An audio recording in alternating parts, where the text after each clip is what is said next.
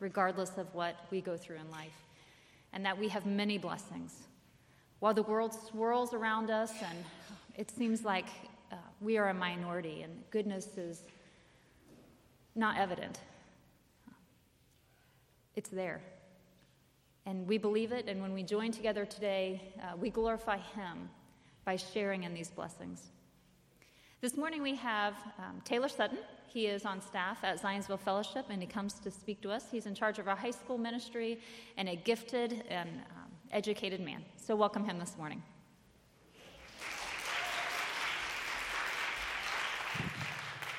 Good morning. Good to be with you all. Would you join me in prayer? Father, we thank you for this time. Thank you for this opportunity to turn our attention to your word together. Thank you for the work that my sisters have already done in exploring and wrestling with your word. I pray that our time together and discussions afterwards would just further our wrestling, and that you would subdue whatever is dull or resistant in our hearts to you and to your grace, and that you would be honored in changing us. We pray these things in Jesus' name. Amen. The opening line of Leo Tolstoy's Anna Karenina is one of the most famous lines in all of literature, and it says, "Happy families are all alike. Every unhappy family is unhappy in its own way," which is a very eloquent way of saying conflict is complicated. If I were to ask you to explain the most painful conflict or relational breakdown that you've experienced, it would be hard to explain. There would be so much backstory, context, detail that you would need to unpack to really help someone else understand that particular conflict. So conflict is complicated, and because of that, conflict can often leave us feeling hopeless. And what makes this passage in James that we're going to look at this morning so powerful is the clarity that it brings. James 4, 1 through 12 brings clarity to conflict because it moves us past the complex details of conflict down to the core issues underneath conflict. Now, there's a place for unpacking the messy details to understand a conflict, but there's also a need for clarity, because without clarity we get stuck. And James 4 gives us that much needed clarity to navigate relationships. So would you open with me to James chapter 4? We're going to look at the first 12 verses of this chapter. James 4, 1 through 12.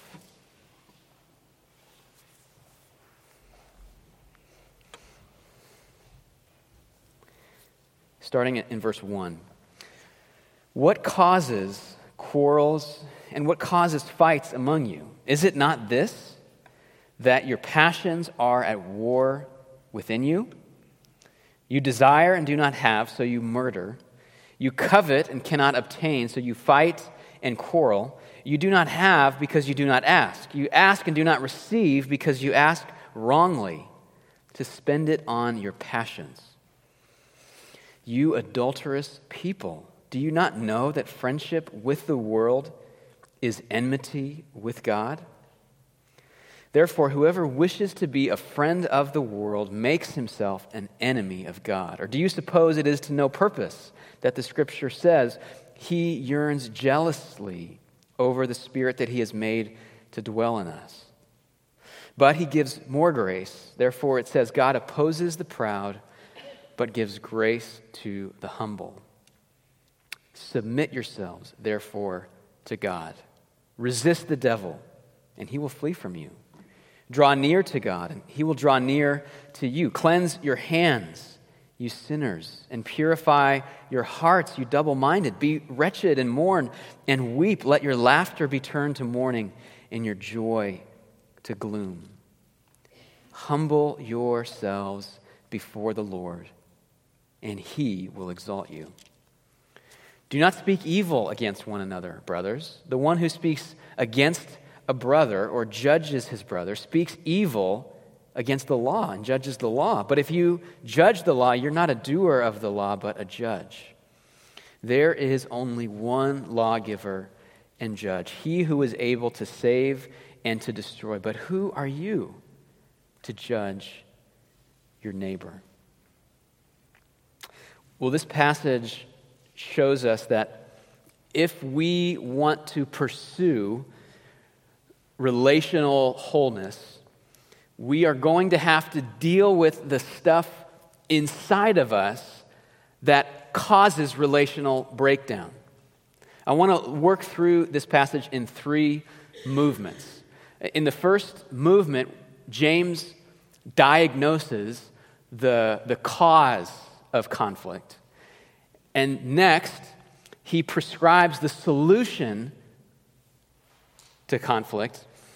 And then third, James takes these principles, he takes this prescription, and he applies it to a specific aspect of conflict. So let's look at that first part. James gives us a diagnosis for the source of conflict. This is in verses 1 through 6. Look at verse 1 with me. He starts with this question: what causes quarrels and what causes fights among you? So he's asking the question, where do fights, conflicts, where do they come from? What is their cause? What is their origin? That's the issue of our passage. And then look how he answers this in the very next sentence, still in verse 1. Is it not this, that your passions are at war within you? So he answers the question, where do quarrels come from? Where does conflict come from? And the answer is the passions of our heart. And he explains more in verse 2. You desire and do not have, so you murder. You covet and cannot obtain, so you fight and quarrel. So stop there for now. So basically, at this point, James is identifying the source of conflict in our desires. He calls them passions, desires, coveting. He's talking about the pleasures, the intense desires that we experience for things that we want. So these selfish desires, James says, are the cause of conflict. Now, this is so profound because it's precisely in a conflict when our attention is usually laser focused on the other person, right? He's the one who has made me angry. She's the one who has wronged me. He's the one who has caused me pain. But James turns our attention inward. He turns our focus away from the offenses of the other person to the things going on in our hearts. And what he singles out, what he identifies is desire, specifically selfish desire, inordinate desire, idolatrous desire. So a desire can be wrong or selfish because the object of desire is wrong. But desire can also be wrong even if the object of our desire is valid, but the intensity of our desire expands to idolatrous proportions. So what I mean by that is, if a valid desire becomes a must-have, then the Bible would say that is a lust.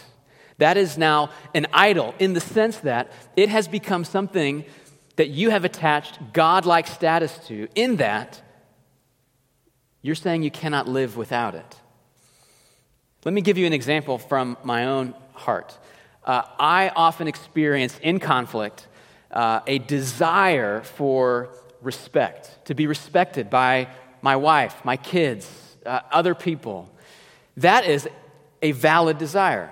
It's not a wrong thing to want. But what often happens in my heart is that desire for a valid thing expands to become a must-have, a demand, a thing without which I cannot operate. And when that happens, if I bring that idolatrous desire into a conflict, I stop listening. I get defensive. My ears are closed to hearing any kind of correction or help, anything that would point out something wrong with me, because the thing that I value the most, the thing that has become a must-have, is threatened. And so it fuels conflict. So conflict is fueled to the extent that I bring this lust for respect into it. That desire of the heart, expanded to idolatrous proportions, causes, feeds, fuels conflict. So James identifies the source of conflict initially as selfish desire, but he doesn't stop there. The diagnosis continues. Look at verse 4.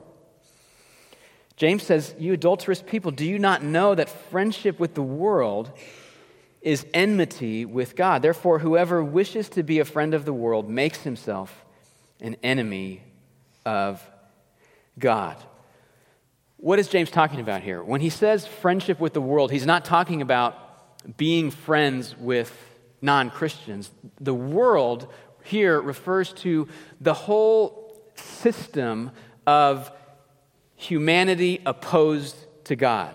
It's an ethos, a way of life. It's the sum total of all the anti-God impulses that inhabit sinful humanity. So what James is saying is, you can't align yourself with that system, with that ethos, with that way of life, and also remain friends with God. To be worldly, in this sense of verse 4, is to oppose God. So it seems that what James is saying is, when you let your heart become dominated by a desire that has become a lust, that has become an idol, what you're doing is you are aligning yourself with all the anti-God values of the world. That's a pretty big statement. Look at verse 5.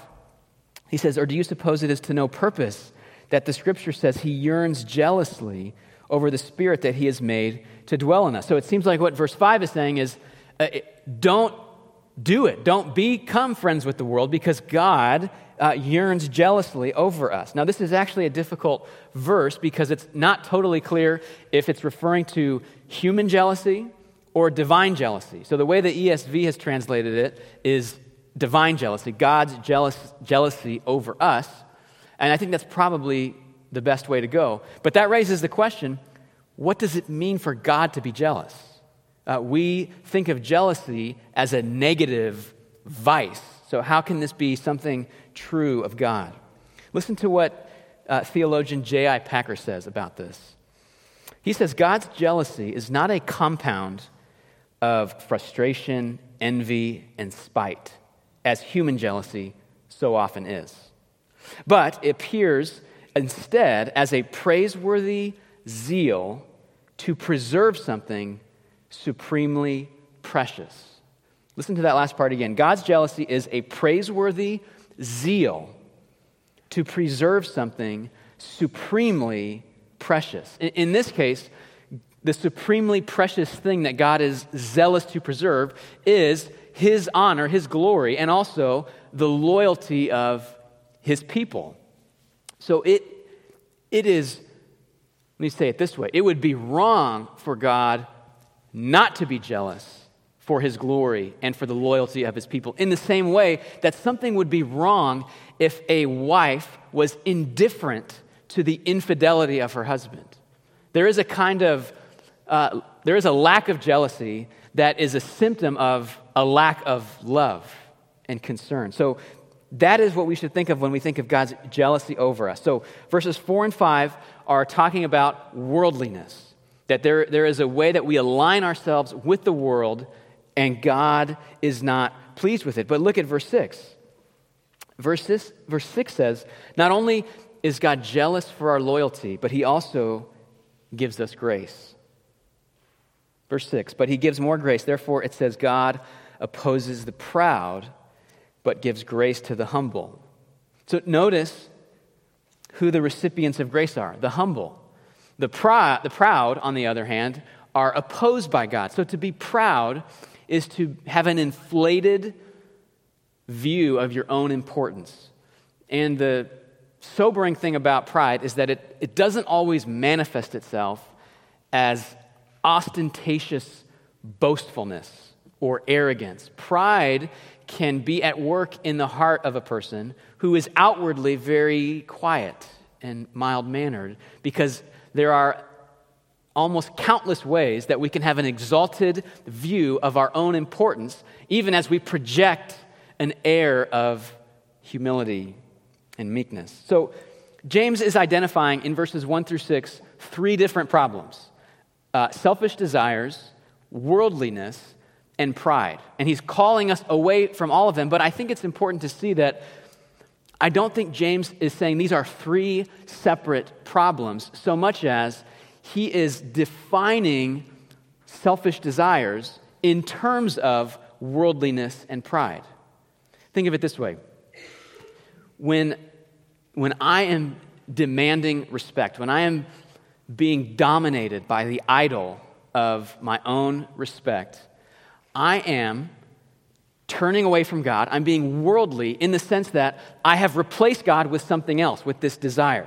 So selfish desire is worldly in that sense, but selfish desire is also prideful, because what I'm saying in that moment is, I am so important that the respect that is due me supersedes all other concerns.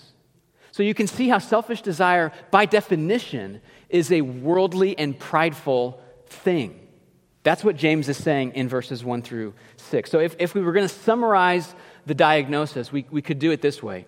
The source of conflict is the selfish desires of our hearts.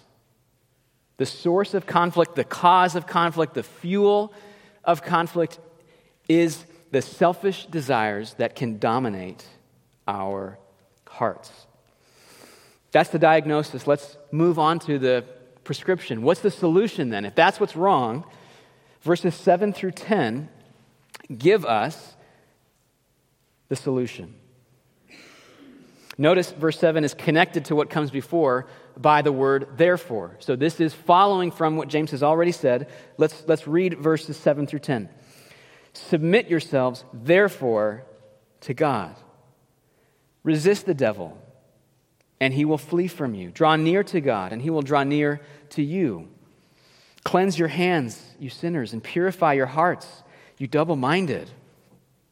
Be wretched and mourn and weep. Let your laughter be turned to mourning and your joy to gloom. Humble yourselves before the Lord, and he will exalt you. Now, in the span of these few verses, we have 11 imperatives, 11 commands. But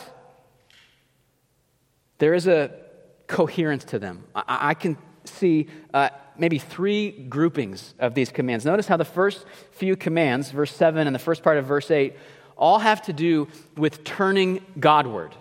Submit to God, resist the devil, draw near to God. So you can see this first grouping, verse 7, first part of verse 8, has a Godward bent, that we are commanded by James to turn to God. And then in the second half of verse 8, we are told to turn away from sin. Look at what the second half of verse 8 says. Cleanse your hands. That's a way of talking about turning away from outward sins, actions, behaviors. But also purify your hearts. So turn away from inward sins, the invisible sins of our thoughts and motives and desires.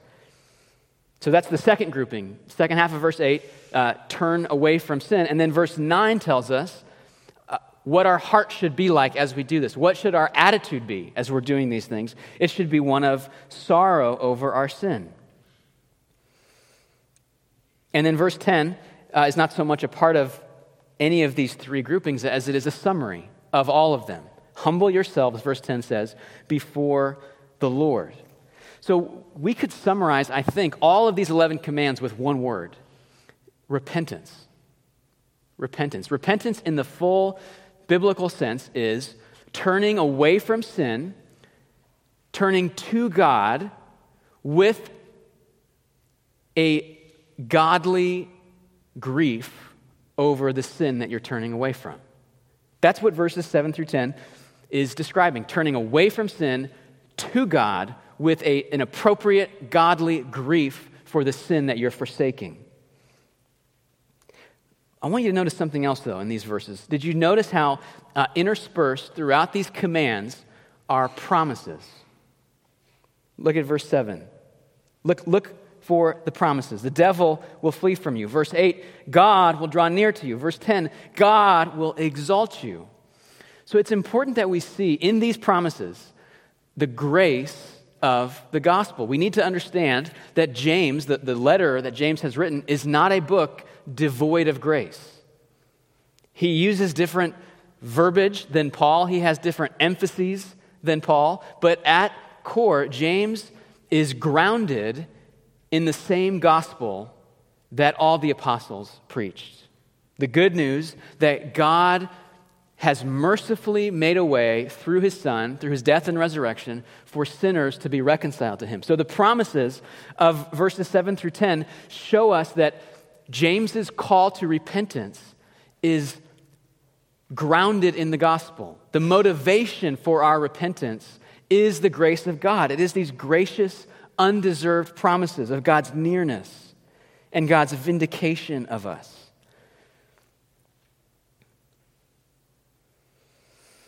So how should we summarize the prescription? We have these 11 commands describing repentance based on grace. What is James's solution to conflict? James is saying the solution to conflict is for both parties to forsake their selfish desires and return to God.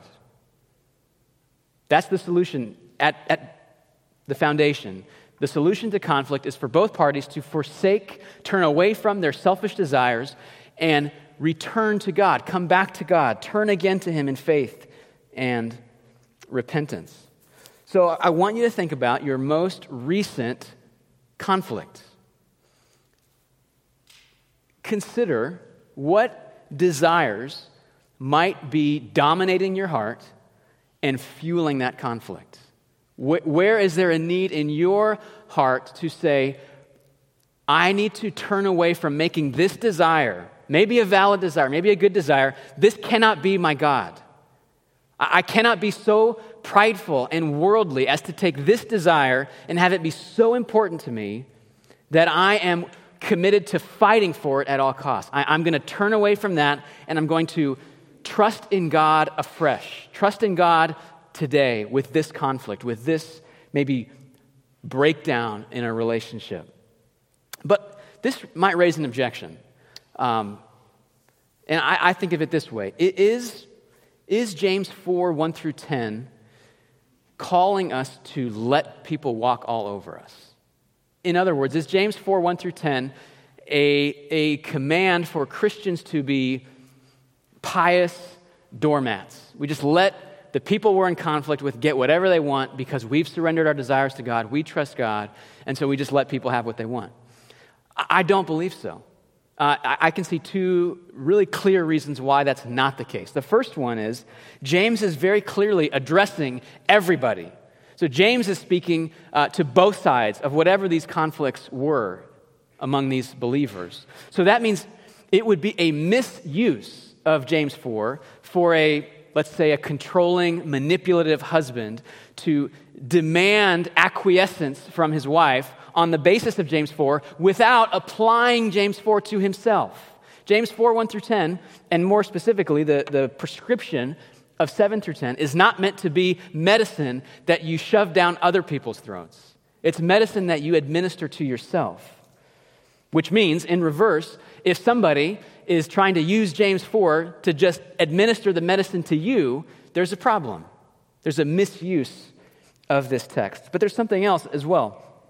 James, in this very passage, is modeling the biblical principle that Christians have an obligation to help each other fight sin. That's what this passage is James rebuking Christians, calling them to God's standard for them. So take that and just put it into normal, everyday relationships. There are times where we as believers have a duty to call out sin in other people. Like it would be wrong of us to just let the people that we love do whatever they want, to just sin against us at will. That's not good for them. We ought not let them do that.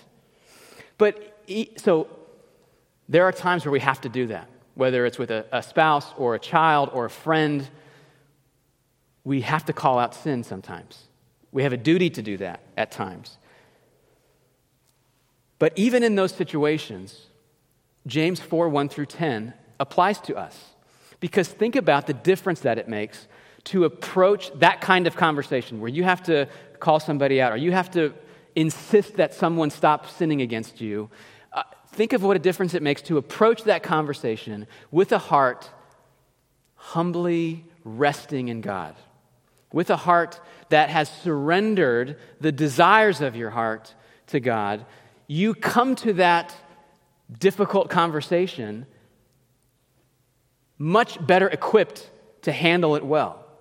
So, in other words, if you will take the medicine of James 4, 7 through 10, you will be the best conflict partner you can be, regardless of what the other person is like, regardless of how difficult or unreasonable or manipulative that person might be. You will be the best conflict partner you can be if you turn away from your selfish desires and turn again to God. Paul Tripp, in his book on parenting, talks about this idea of parents serving as ambassadors of God to their kids. And the idea that he has in mind there is that an ambassador represents the person who sent them, which means that the ambassador is never the primary offended party. The person who sent them is always the primarily offended party, which means that as parents help their kids through their disobedience and their sin, and they help them grow, if they have the mindset of an ambassador, they are able to do that with a heart of patience and compassion, even calmness. Because, again, as an ambassador, the parent is not the primary offended party. I think we can take that ambassadorial mindset to any relationship. I think that's one way of taking James 4, 1 through 10 and putting it into practice, is that with difficult people, difficult conversations, conflicts that discourage us, people that are outside of our control, we can still show up to those conversations and those relationships with the mindset of, I represent God here. I trust God here. I can interact with a difficult person, even a difficult person that needs to be corrected, or a consequence that needs to be enforced. We can be the kind of people that do that with calm and peace and love. So we've seen the diagnosis, verses 1 through 6, the prescription in verses 7 through 10. In 11 and 12, what James does, I think, is he takes these principles, he takes this prescription, and he applies it to one specific case study, one aspect, one expression of conflict. And the case study he uses is the destructive words that often accompany a conflict. Look at verse 11. He says, "Do not speak evil against one another, brothers. The one who speaks against a brother or judges his brother speaks evil against the law and judges the law. But if you judge the law, you are not a doer of the law, but a judge. There is only one lawgiver and judge, he who is able to save and to destroy. But who are you to judge your neighbor?" So first of all, what's he talking about? He's talking about speaking evil, slander, and judging or condemning other people. He's saying, don't do that. That's not permitted for Christians. Now, it's important for us to understand that he's not saying never call each other out. Listen to what one commentator says about this. We should note that James is not prohibiting the proper and necessary discrimination that every Christian should exercise, nor is he forbidding the right of the community, the Christian community, to determine right and wrong among its members. Here's what James is rebuking in verse 11. James rebukes jealous, censorious, meaning critical, speech, by which we condemn others as being wrong in the sight of God. So that's what James is prohibiting in verse 11. Notice he goes so far as to say, if you do this, you are actually judging the law, speaking evil against the law, which is not totally clear what he means. Some people say he's probably assuming that we would understand that to condemn and to slander is to disobey the law, which means it constitutes an insult to the law. Whatever James means about judging the law, verse 12 shows us what he thinks the solution is. And this is where he's applying verses 7 through 10. Look at verse 12 again. Who are you to judge your neighbor? There's only one lawgiver. There's only one judge. In other words, take that humble repentance, trusting God, turning away from pride and selfish desires, and apply that to the temptation to slander and condemn. That's the solution. So here's the takeaway. If I could just distill it down to a sentence, what this passage calls us to. Relational wholeness. Relational wholeness demands that we entrust ourselves humbly to God. That's the heart posture at the very root of this. Relational wholeness can only happen when we are humbly entrusting ourselves to God. The reason why I thrash and strain and fight for respect in those moments where that's dominating my heart, fundamentally the reason why is I suspect that God is not really committed to taking care of me. He's not really committed to vindicating me or caring for me. And so, as a result, I strive and thrash and fight because no one else is going to do it. So the thinking goes.